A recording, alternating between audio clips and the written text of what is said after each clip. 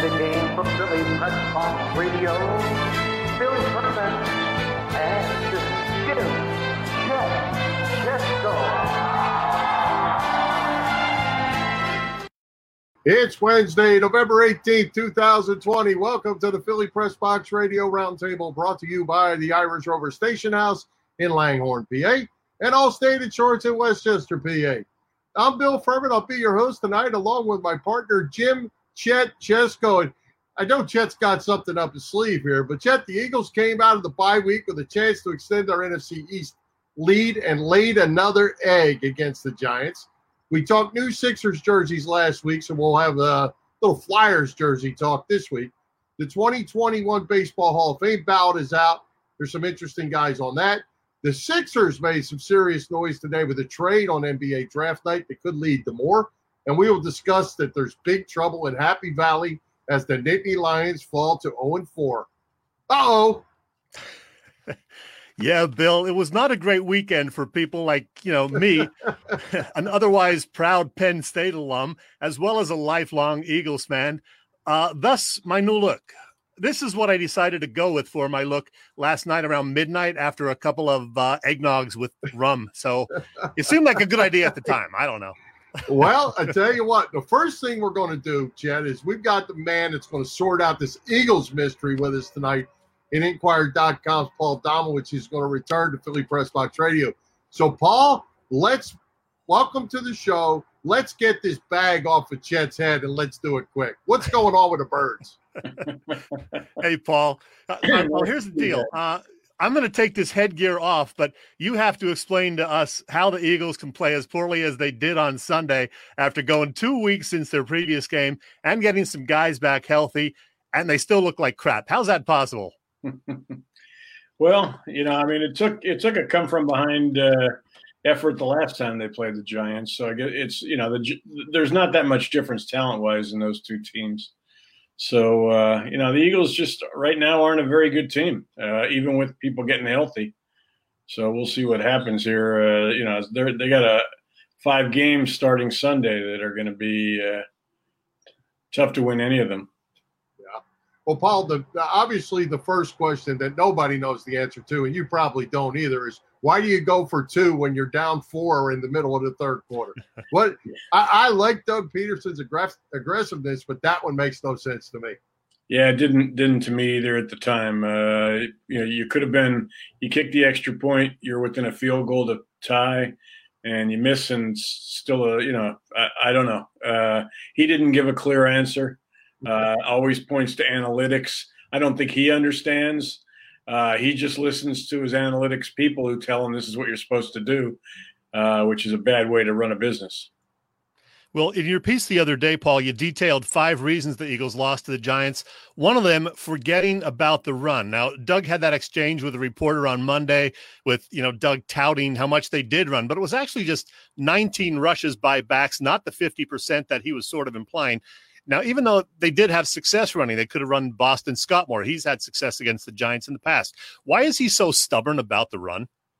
I have no idea. I mean, Boston Scott had, after that 56-yard touchdown run, he did not carry the ball again the rest of the game. Miles Sanders finished the third quarter with 14, 13-yard runs and carried the ball just 4 more times the rest of the game. One of them was on a 3rd and 18 when it was basically a throwaway play. So, it's just the way, that's his mindset. It's never going to change. This year, I think because they're playing from behind so much, he feels even more compelled to have to throw the ball.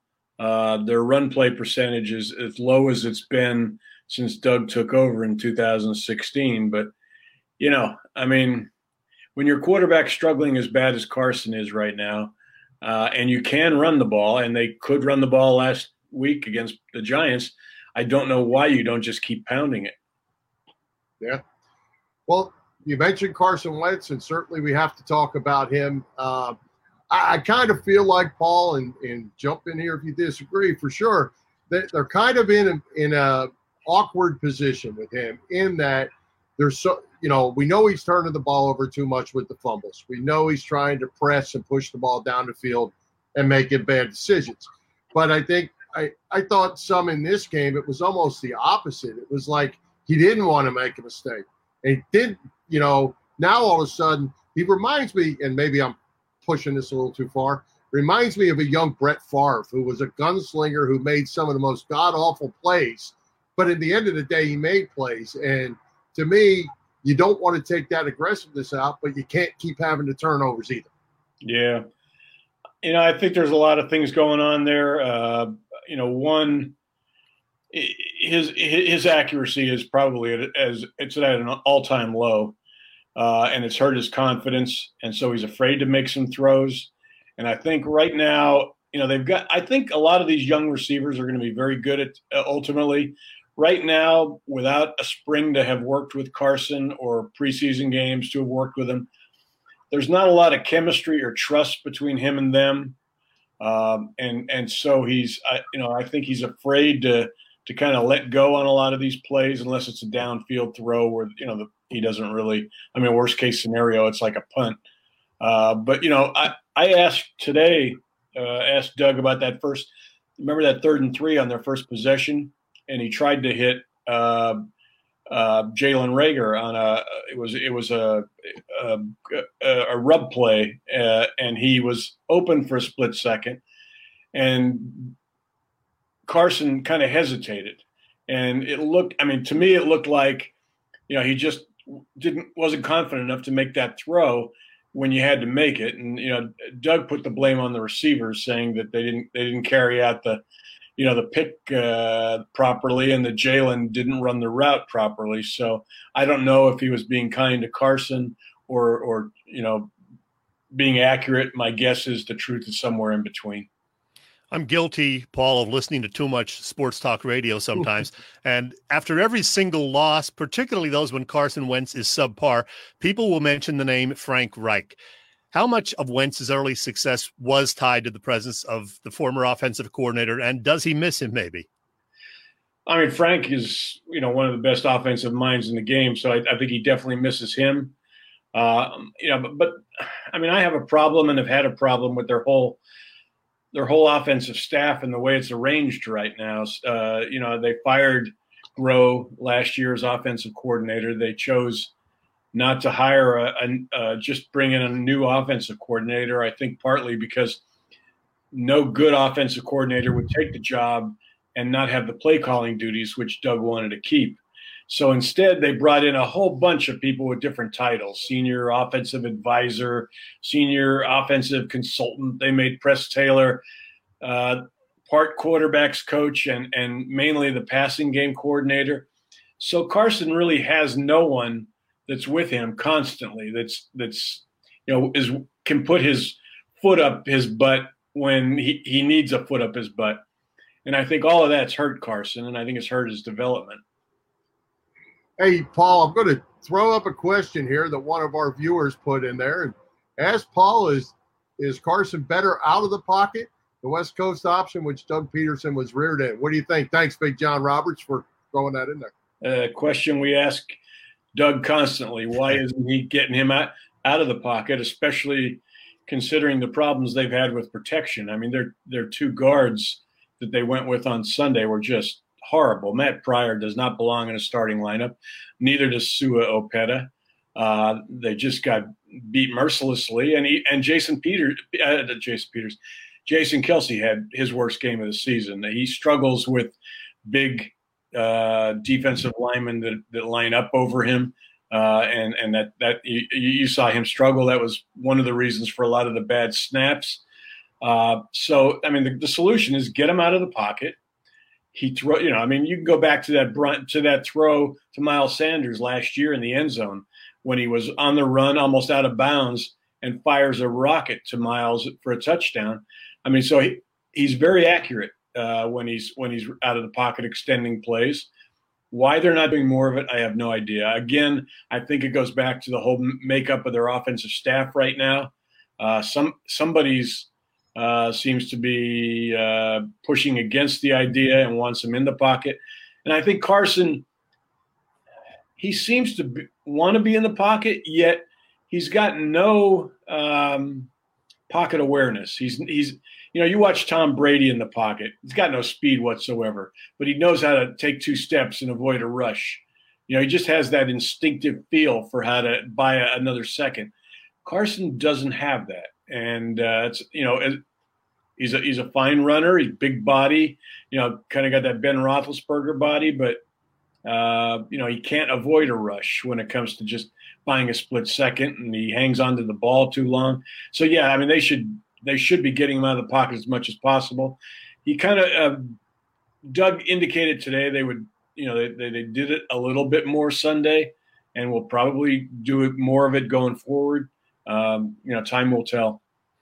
You mentioned the O-line, and that leads me to my next question. Why is Peterson so unwilling to put Jason Peters back at right guard, which was the plan, and, go with Jordan Mailata at left tackle? They were seemingly going to go that way after Dillard got hurt earlier this year, but yet he's insisting on sticking with Peters on the left and putting a Matt Pryor, who, as you said, can't really play, or the other guy who played on Sunday at guard. What's going on there?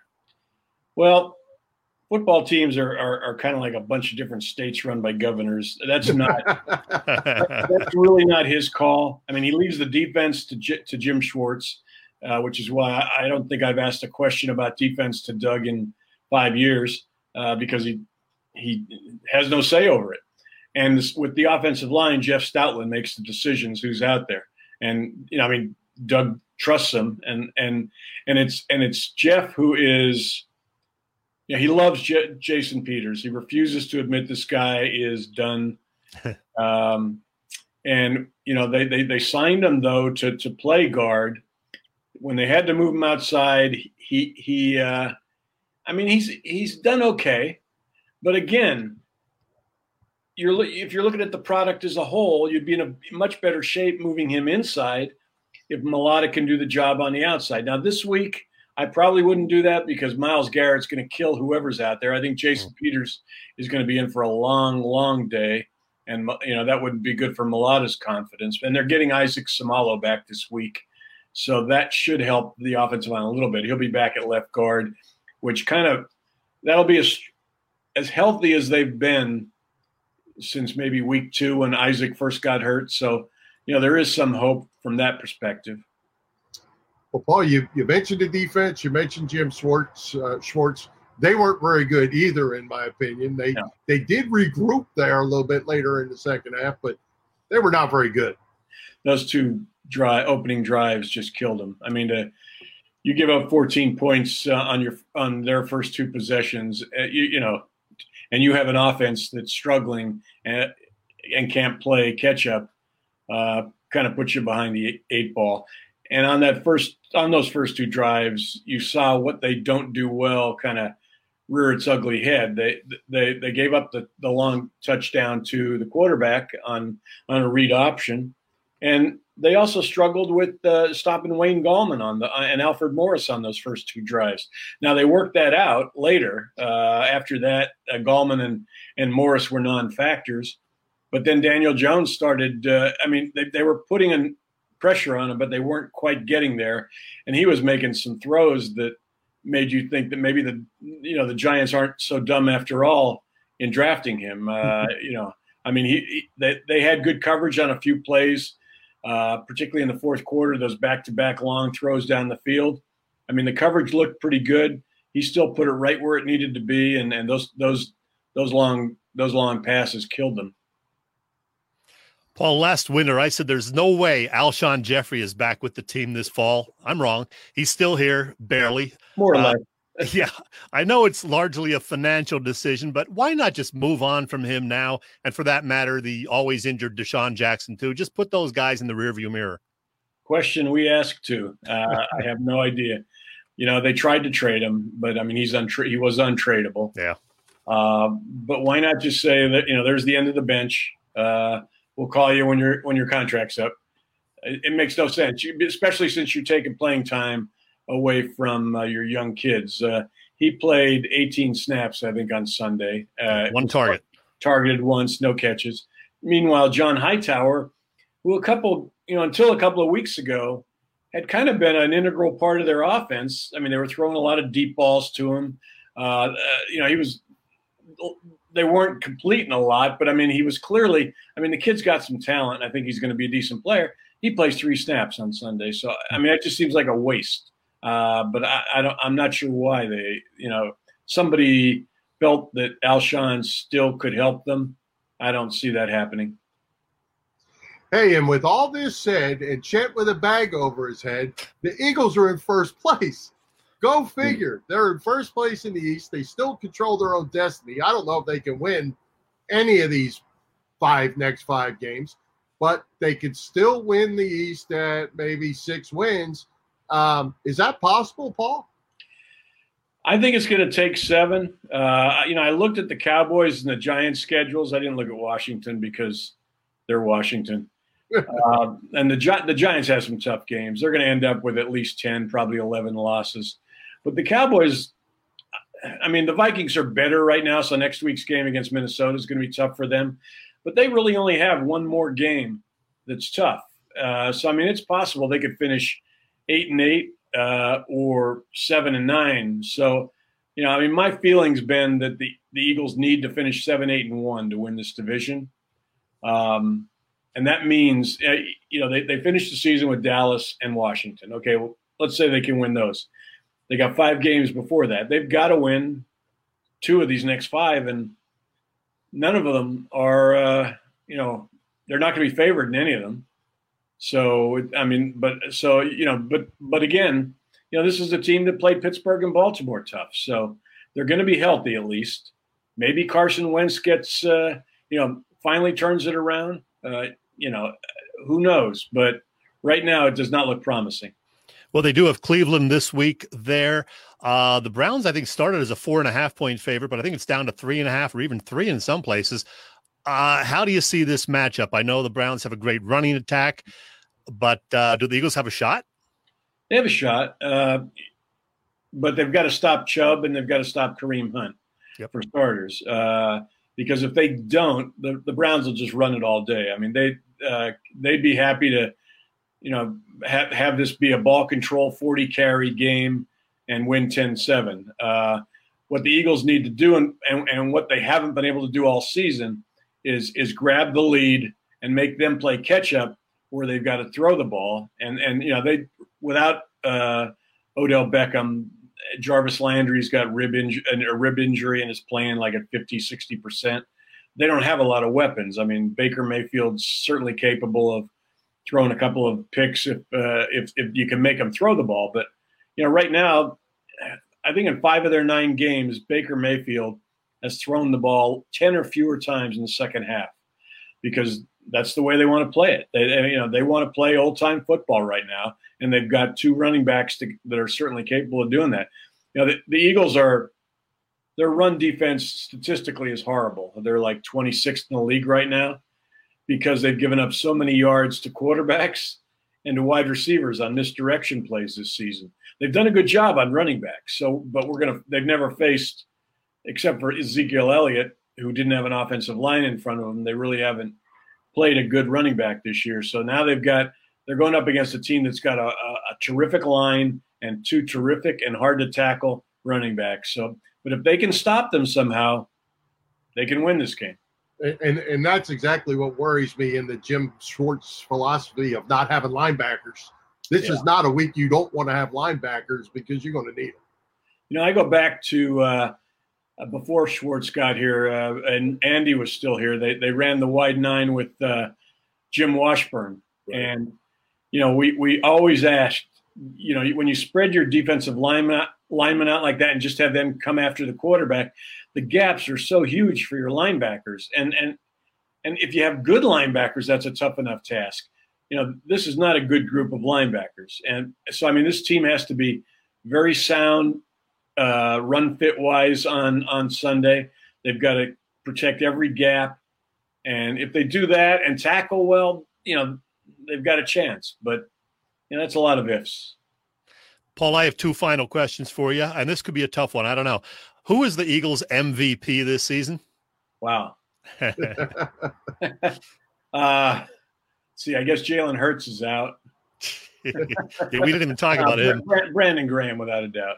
Okay, I had Travis Fulgham, Brandon Graham, and the punter, Cameron Johnston. No,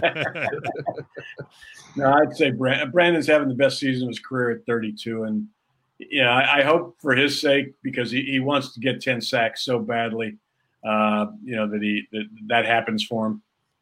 And my second question I have for you, though, is if the Eagles do finish 5-10-1, or God forbid 4-11-1, is it possible that any heads will roll? Well, I mean, the big question is will the quarterback's head roll? I mean, his future is not definite here, guys. Especially after the season he's had. I mean, I thought it would take another major injury for them to. I mean, that's why they brought Jalen Hurts in. To develop as a backup quarterback, but also to consider as a possible replacement if Carson gets hurt or they decide they don't want to go forward with the rest of the guaranteed money on his contract, which I think kicks in like 2022.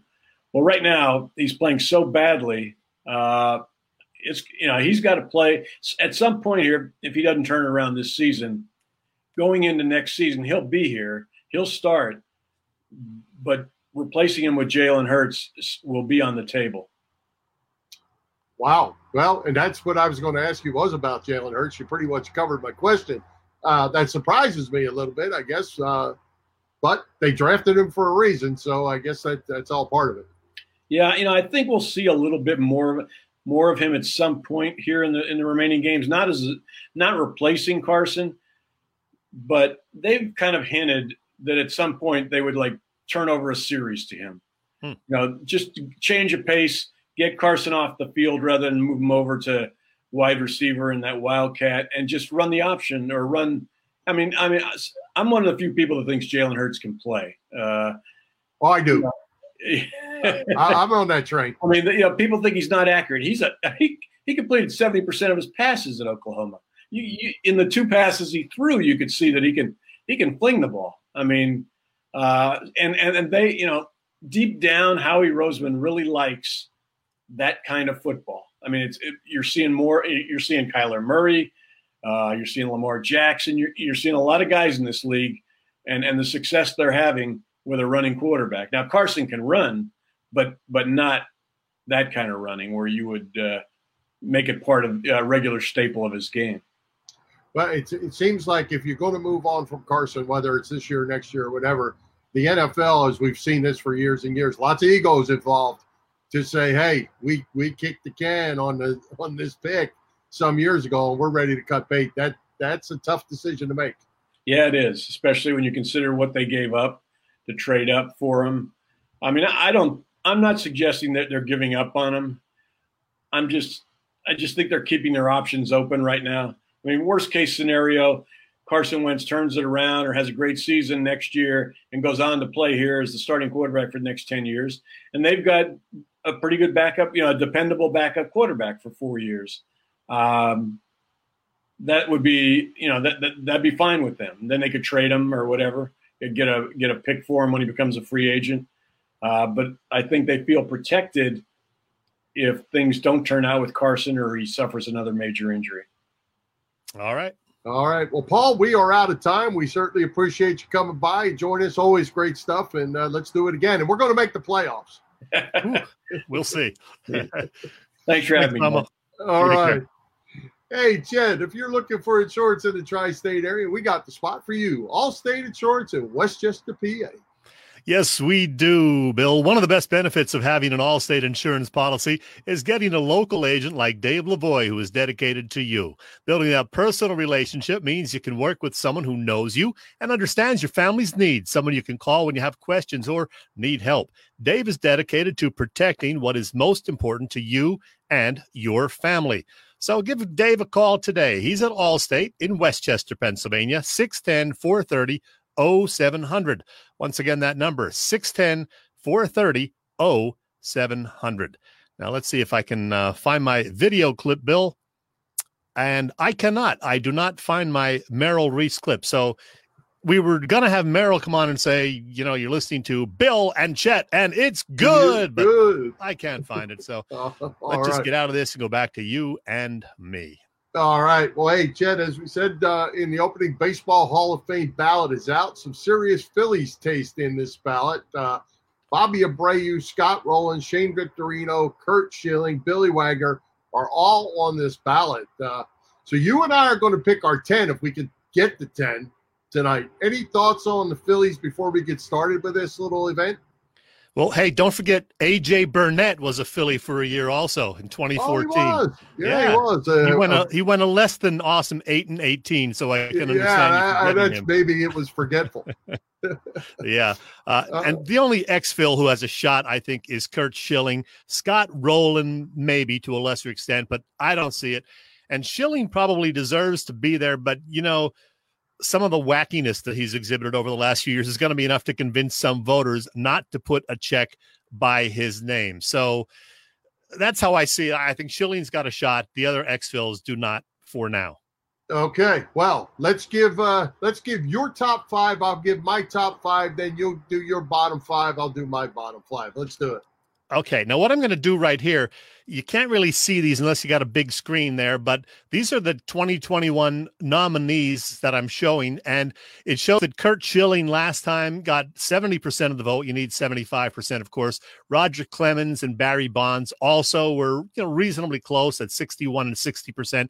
I think those 3 guys are the most deserving. I know you got to consider the performance-enhancing drug situation with both Clemens and Barry Bonds. But, before all that happened, those guys were obvious Hall of Famers. I think it's time to say, yeah, you guys, were kind of cheating a little bit, but you're also both pretty darn good players, or you were in your day. So I'm going to say Schilling, Clemens, and Bonds should get in and would get my votes. I'm going to give you 2 more to get to 5, but I can't give you a second 5, Bill, because I just really can't. There's no other clear-cut Hall of Famers. But number 4 for me would be Gary Sheffield, because I looked at his numbers. He's got some very good career numbers. And number 5, what the heck, Scott Rowland. So there you go. Oh, my gosh. All right. Well, let's get it right, okay? Because that wasn't right. Curt Schilling is a lock. He should be a lock. He's the only guy, I believe, still that is eligible that has 3,000 strikeouts who is not in the Hall of Fame. And he's got 3,116 strikeouts. He's won World Series a couple times. He should have been in. His numbers match Halliday's, except his are better than Halliday's. So Schilling is in. Number 2 going in, Todd Helton. Todd Helton, 12 times hit 300. Career 316 average, 2,519 hits, 369 home runs, 3 Gold Gloves. Todd Helton is at the top of my list. Omar Vizquel. No. 2,877 hits, Chet. 11 Gold Gloves, a 272 career average. Now, you say no. 2,877 hits. Ozzie Smith. 2,460 hits. Vizquel, 272 average. Ozzie Smith, 262 average. Gold Gloves, Vizquel 11, Smith 13. Okay, we can go with that. The only difference is All-Stars. Smith, 15-time All-Star. Vizquel, 3-time All-Star, but there was a guy named Ripken playing in the American League through most of that time. Omar Vizquel, 24 years, almost 2,900 hits. He's getting my vote.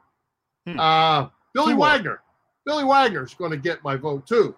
Thought about him. 2.31 ERA for his career. 422 saves. 5 years, Chet, his ERA was under 1.72. 5 years. And only in his one time in his 16-year career did he have an ERA of over 2.85. Now, he only won 47 games. He's a closer. What are you going to do? But as closers go, Billy Wagner was pretty darn good. And when you keep throwing up 1.72 ERA or below, that's pretty worthy. And you're 5th.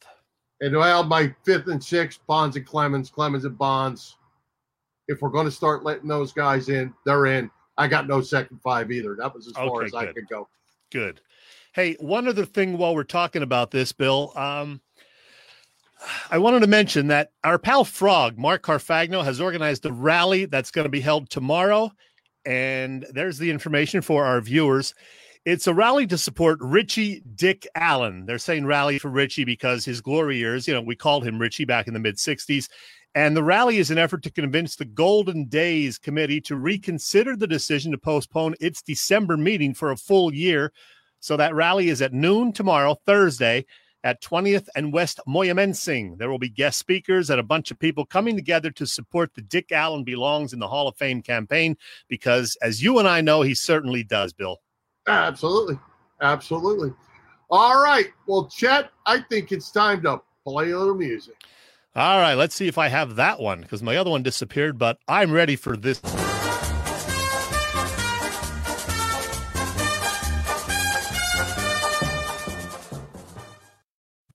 It is time to welcome Edge of Philly Sports Network's Freddie Burns back to talk fantasy football. But Fred, two things before we get started. One, we were going to talk about the Flyers jerseys, their retros, since we talked Sixers last week. But the Sixers made a deal this afternoon that we probably need to talk about. It's draft night. My thinking is Al Horford and all those draft picks, including a number 1 for Danny Green, means there's something bigger coming, and it's going to be a bang. It could be. That could be because Danny Green is flippable. But the main thing is getting out of the Al Horford contract because we had him for the next 4 years, $27 million each year. The last year I think was $14 million. And now you get Danny Green in here who does spread the floor, play defense, and can contribute and fit better. But on top of that, he's done after the season. 1 year. This year, he's gone. So now your players in free agency next offseason. That's an option. And now you have a guy that can be traded to other teams that they would actually want because they would go off their cap. So there's options here. You can flip him to the Sacramento Kings now, bring Buddy Hield back. Now the Kings are more inclined to do that deal because now Danny Green's off their books and now they can tank or do whatever they want to do. It just provides options. It's almost as if Sam Hinkie is back in control. Yeah. And the Sixers do give Oklahoma City the 34th pick in the draft, which is happening tonight. But they keep their 21st pick, and that's important because, the Sixers may draft somebody right there. They may move up or down or include that in another big trade. So we shall see.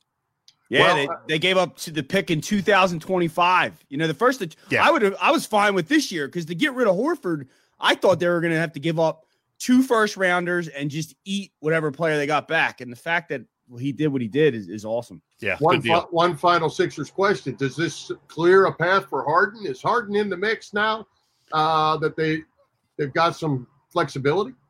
The thing with players in this NBA is they determine where they go when they're stars. So, he could come here like the Raptors got Kawhi Leonard, but then Leonard was gone the following year.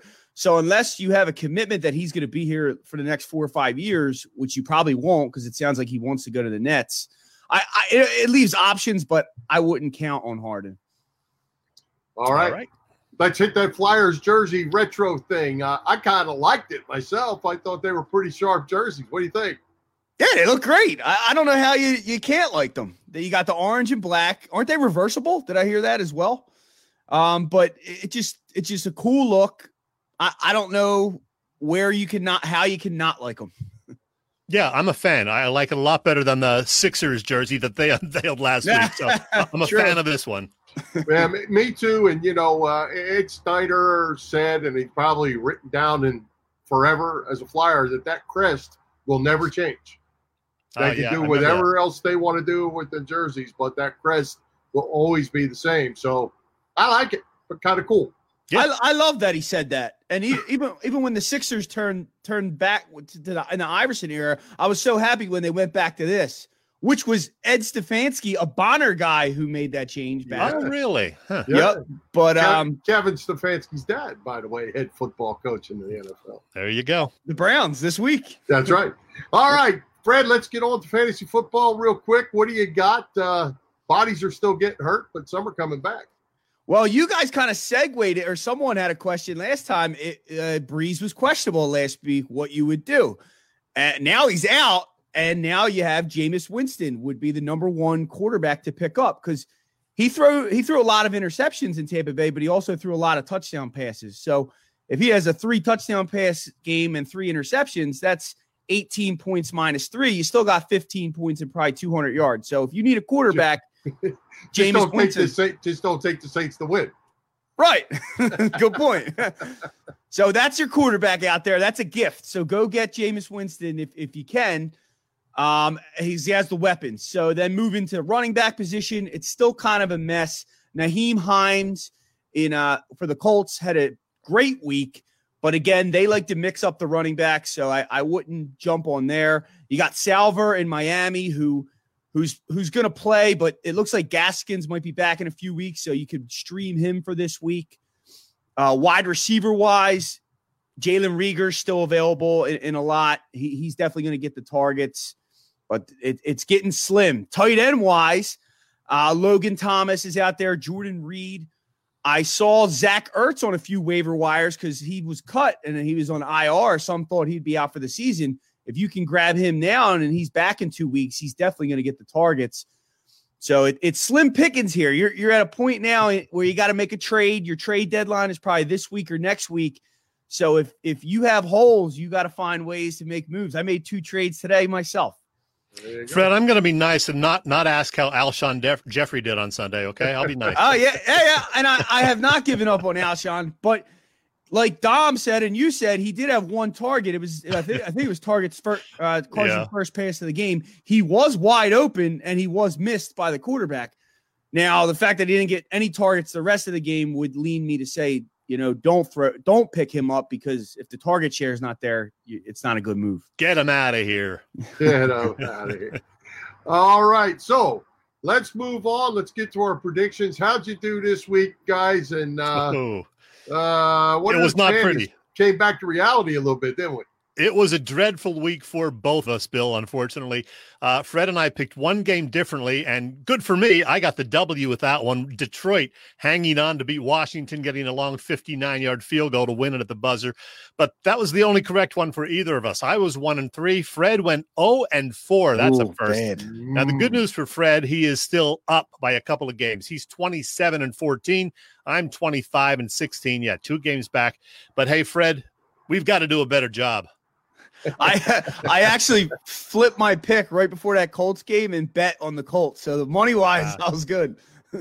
All right. Well, let's get to this week's games. We've got the Bengals go to Washington to play the football team. Washington is -2. Cowboys coming off their bye week. They visit Minnesota. Vikings are -7.5. We tossed in the Packers at the Colts, since you mentioned the Colts. Colts are -2.5. And the Eagles visit Cleveland. The Browns are -3.5. So, Fred, who do you like? Bengals at Washington. The football team is -2 in this game. The football team is favored. I like Joe Burrow. He start to tailor off a little bit. They have a good defense. They can get to the quarterback. Maybe I'm putting myself in a hole here, but I'm going to take the Redskins here. They're favored for a reason. I think it's a shady spread, and that's why I'm going to go Redskins. Washington football team. That would be Fred. Football Come team, on, man. Sorry. Yeah, I really don't do it on purpose. I just kind of goes over my Alex head. Smith looked good to me, and he, led them on a big comeback last week. I'm happy for the guy. I hope he does well. They're at home. Cincinnati's been inconsistent. I like Burrow also, but I'm taking the Washington football team as well. Oh, wow. The Washington football team's not going to win this game. Oh, I'm writing that down. Go ahead, write it down. You're 1-4 this year, Bill. Cowboys at the Vikings. Vikings -7.5, and the Cowboys still stink. Yeah, they're awful. The Vikings seem to be getting it together, balanced offense, running the ball. They're favored by 7. I think Andy Dalton may be back this week, but even still, I'm going to go Vikings. I'm going to take the Vikings also. They're playing well of late, 3 in a row, something like that. Dallas still stinks, as Bill said. Minnesota wins. Hey, while we're talking NFC East, what about the Giants firing their offensive line coach yesterday after getting in it turned out, I guess, not to be a physical altercation, but with the head an coach. Argument with the head coach and got him the gate. That offensive line was getting better. The Giants were getting better. Yeah, that was interesting. Well, they said Joe Judge the last few weeks has had to coach the offensive lineman at the head coach position. So that's kind of the improvement is because of Joe Judge. And I was joking. That's what at least the beat writers are saying, that's part of the issue. But what I thought was funny is maybe the Eagles could hire that guy they just fired to stop a running quarterback to show our D-line where our weaknesses are. There you go. Okay, Packers at the Colts. Colts -2.5. Good game. Yeah, this is a tough one. The Colts are a good football team, and they got a good head coach. I'm going to go Colts here. I'm going to pick them. I went against them on here last week. I'm going to go with the Colts. And I agree. So we're, picking the same games the same way. I'm also taking the Colts. It's going to be a close game, I think, but I like the way they're playing. And Green Bay, struggled a little bit last week. So I'm taking Indianapolis at home. Okay. That gets us to the Birds. Eagles at Cleveland. They are dogs to the Browns. They're dogs themselves. They're playing terrible. But the spread's coming back their way. I don't think the Browns are that good as well. I think this is going to be an ugly game, but I think the Eagles are going to pull this out. And if not, they lose close, obviously. So I'm going to go the Eagles by 1. Let's say 21-20 Eagles. Wow. Now, this is one of these situations where we have a different pick, but I'm hoping I'm wrong because I think it's going to be a close game also. I think the Eagles cover, assuming it's a 3.5-point spread, but lose a tight one. I have written down Cleveland 27-24. I would love to be wrong. Well, and I'm going to throw an opinion in here because, I always say about how these teams play with a little pride and suck things up when things go bad. I'm going with a pride game for the Eagles. I think they're going to step up and play well this week against a team that's decent, not great. I think the Eagles would certainly have a chance to win this if they play well enough. So I'm going to go Birds in this one. I'm rooting for them. All right. Well, Fred, before we let you go, let the viewers know how we can follow all your social media outlets, all the things you have going on. You can find me on Facebook at Freddy Burns, and then Instagram and Twitter at FredHugo_, and all my articles on EOPsports.com. And, of course, Wednesday nights at 9:30 p.m. on Edge of Philly Sports, Facebook, YouTube, Twitter, all that stuff. So thanks for having me, guys. I appreciate it. All right. We'll see you next Fred. week. Fred, well, we're going to let the cat out of the bag. We'll see you Tuesday night. Tuesday night. Yes, put us on your calendar. Tuesday night. We're going to get to that, but we're going to give you the heads up. Sounds good. Go Birds. All right. Okay. Well, hey, Chet, let's give a shout-out to our partners over at Edge of Philly Sports Network and their shows. You can check out the Broad Street Bully podcast. Drew, Jeff, and Doyle are talking Flyers hockey with some amazing guests and hilarious banner. Look at all those guys. Birds IQ every Monday at 7 p.m. live with Kyle and Eric Quinn talking Eagles football. Edge of Philly Sports live, as Fred just mentioned. Joe, Freddy, and Big Al cover 4 for 4 and so much more Philly sports. Watch live Wednesday nights at 9:30 p.m. Eastern Time. You can check out all the shows at www.eopsports.com. Help us out by hitting those subscribe, follow, or like buttons, and always share with your family and friends. And hey, Bill, I got to ask you something. As I put this picture back up, how many people are out there thinking, boy, that's 10 good-looking guys right there? Oh, I bet you there's probably like buttons. Everybody's looking for their love button to check those guys out. What do you think? Yeah, that's a scary-looking crew. The only thing missing is the guy with a bag on his head. Yes. Oh, shoot. All right. Well, check great guest tonight, Inquirer.com, Paul Domowitch, and Edge of Philly Sports, Freddy Burns. We have the Thanksgiving holiday schedule. Let's talk about that. And who do we have coming to Philly Press Box Radio next week?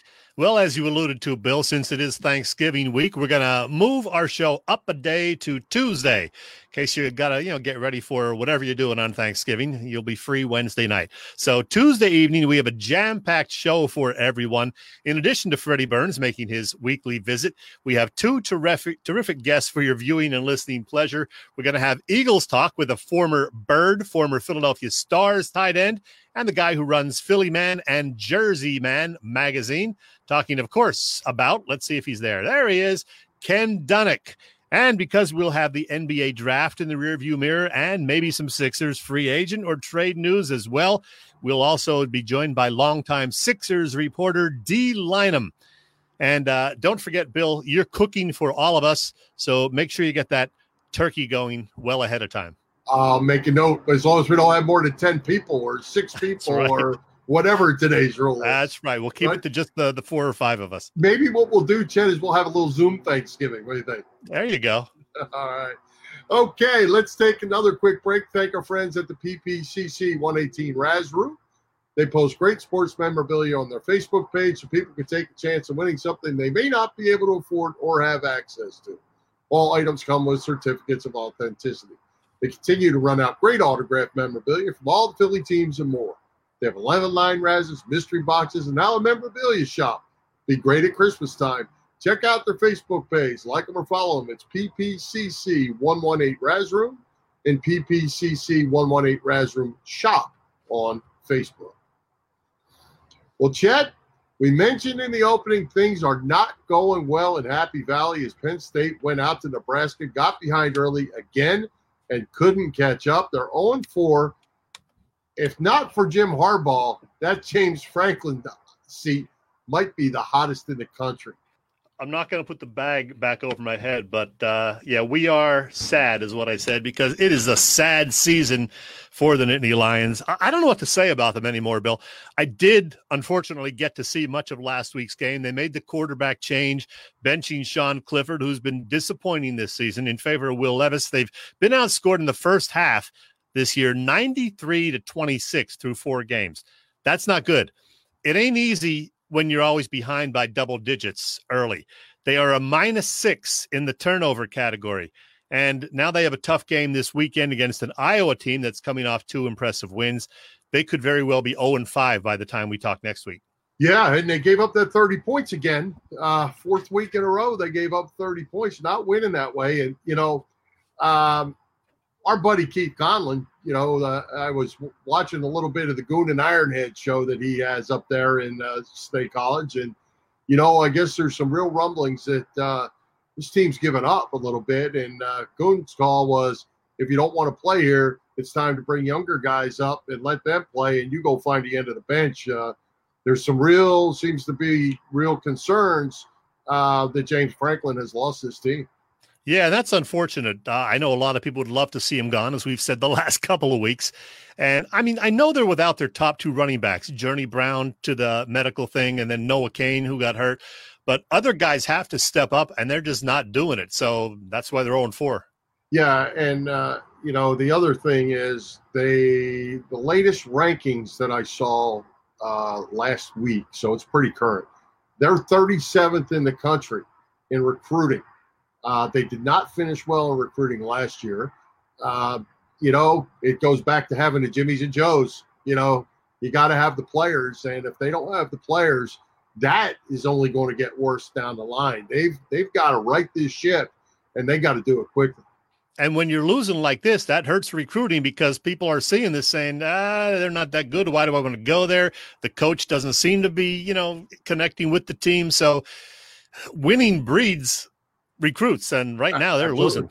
Absolutely. And, you know, it's not often that coaches at that level can lose teams, but it looks like things are not going well for James Franklin right now up there. And, you know, I don't really know. I don't remember the details of his contract, except I think he signed one fairly recently, or an extension. That he's got a lot of years left. And if it got to the point they were going to make a move, it would be an expensive move for Penn State. Yeah, so I think they're going to just, you know, have to stick with him for a while and hope that he can get his act together and get the players to buy in again. Yep. Well, we'll see. This trip against Iowa, or playing Iowa, is never easy, and in the best of years. And Iowa's always got a good football team. Kirk Ferentz does a great job out there. So we'll see. Hey, 0-5 would be really bad. Speaking of football, Bill, we lost another legend several days ago, Paul Hornung, the great Packers running back and a Pro Football Hall of Famer. You and I guess, just saw at the very, very end of his career in the mid-'60s.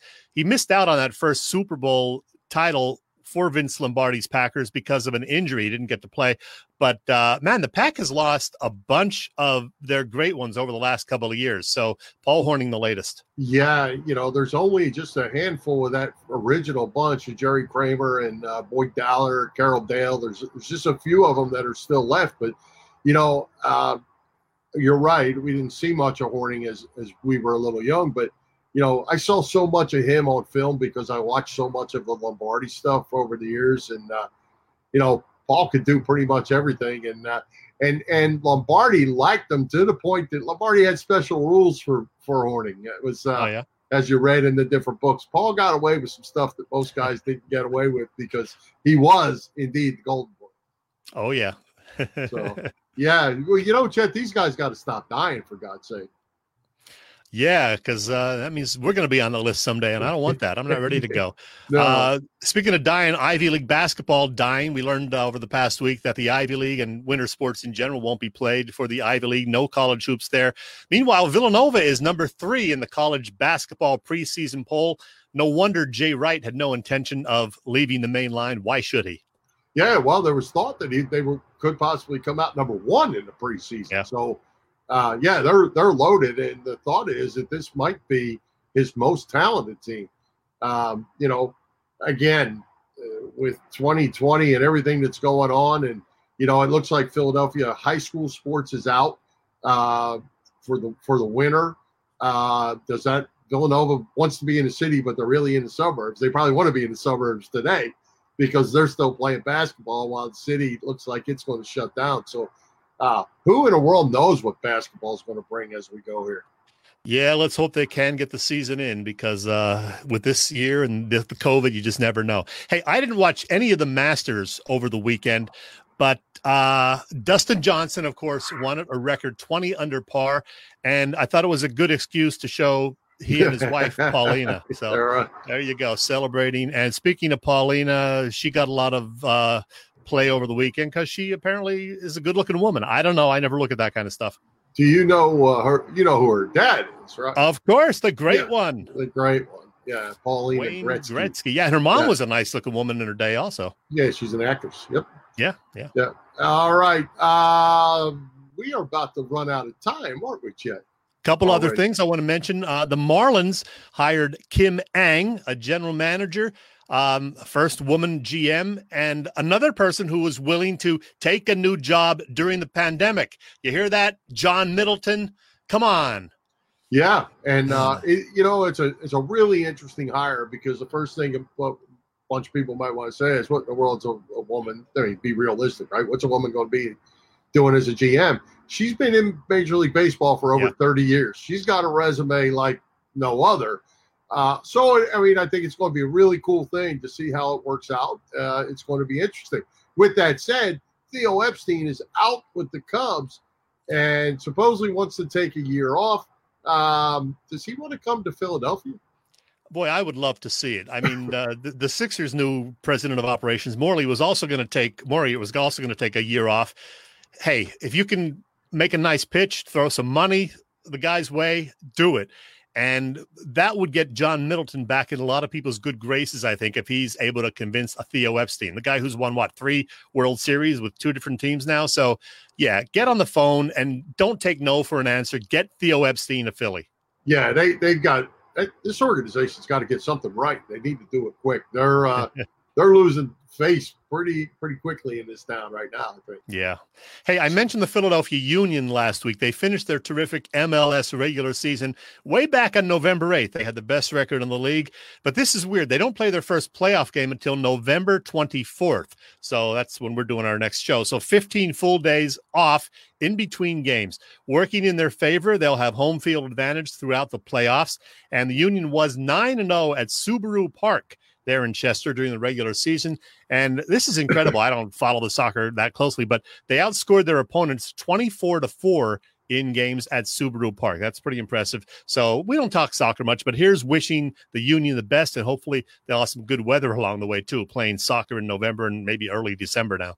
Yeah, and speaking of schedules too, we can maybe talk about this next week because we're running out of time, but the NBA is trying to figure out how to put a schedule together. The NHL's got to put a schedule together. It's already Thanksgiving. these leagues aren't in camp. They just finished. What's 2021 going to look like? And at the rate we're going, we're not going to have anybody in the stadiums again. Yeah. Through these winter sports. So it's going to be interesting. And I guess the Eagles have decided, or the city has decided, that 7,500 people at Lincoln Financial Field is no longer as well. Yep, no more fans. So I hope you guys enjoyed it. Mike Barnes and others who got to go to a couple of games, hope you enjoyed it while it lasted. Yeah, Freddy can, he told us about his trip. He could say, well, I was one that got to do that whenever the world finally gets right side up again. Yeah. Soon, right. Hopefully. Yeah. How about a party shot for you tonight? Okay, Bill, I'm a music guy. You know that, I think. Hard to believe, but it was 40 years ago this week, November 17th to be exact, that the John Lennon-Yoko Ono album, Double Fantasy, came out. Here it is right here. John Lennon and Double Fantasy, he and Yoko Ono. And I'll tell you, the funny thing, even though the lead single, Just Like Starting Over, got some airplay and was well received, the album as a whole, when it was released, got mixed reviews at the time. At best, New Musical Express, in fact, called it a lousy record. I mean, to be honest, nearly half of the songs were Yoko songs, and there aren't a whole lot of Yoko fans out there. We know that. Of course, exactly 3 weeks later, John Lennon was shot and killed in the archway of the Dakota, his New York City residence, and as fate would have it, that brought a lot more attention to the album. There were a couple of follow-up singles that did very well, Woman and Watching the Wheels. I loved that song. They were both hits, and Double Fantasy ended up winning the 1981 Grammy Award for Album of the Year, as it turned out. So, in a nutshell, in my opinion, not the best album of all time or anything close, but the album and, of course, John Lennon certainly had an impact on music fans everywhere. There you go. There you go. All right. Anything else for you tonight? No, I'm going to get home, grab some food, and see how the Sixers did, if they made a trade or who they are drafting at number 21. A lot to watch there. And next week, we'll talk to D all about it and have Ken Dunnick on. So a lot of stuff to soak in over the next 6 days. Sounds good.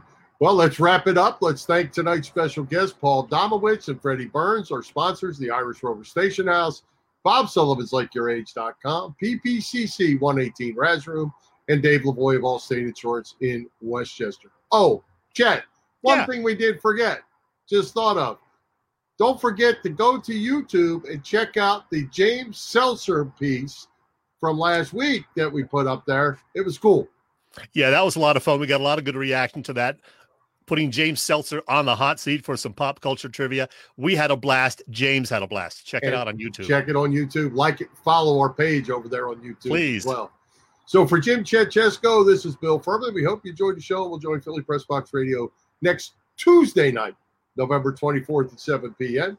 You can see us live on Facebook. Listen through our website, phillypressboxradio.com, on blogtalkradio.com/phillypressboxradio, on Google Podcasts, as well as Apple Podcasts and others. High hopes, Philadelphia sports fans, and stay safe out there.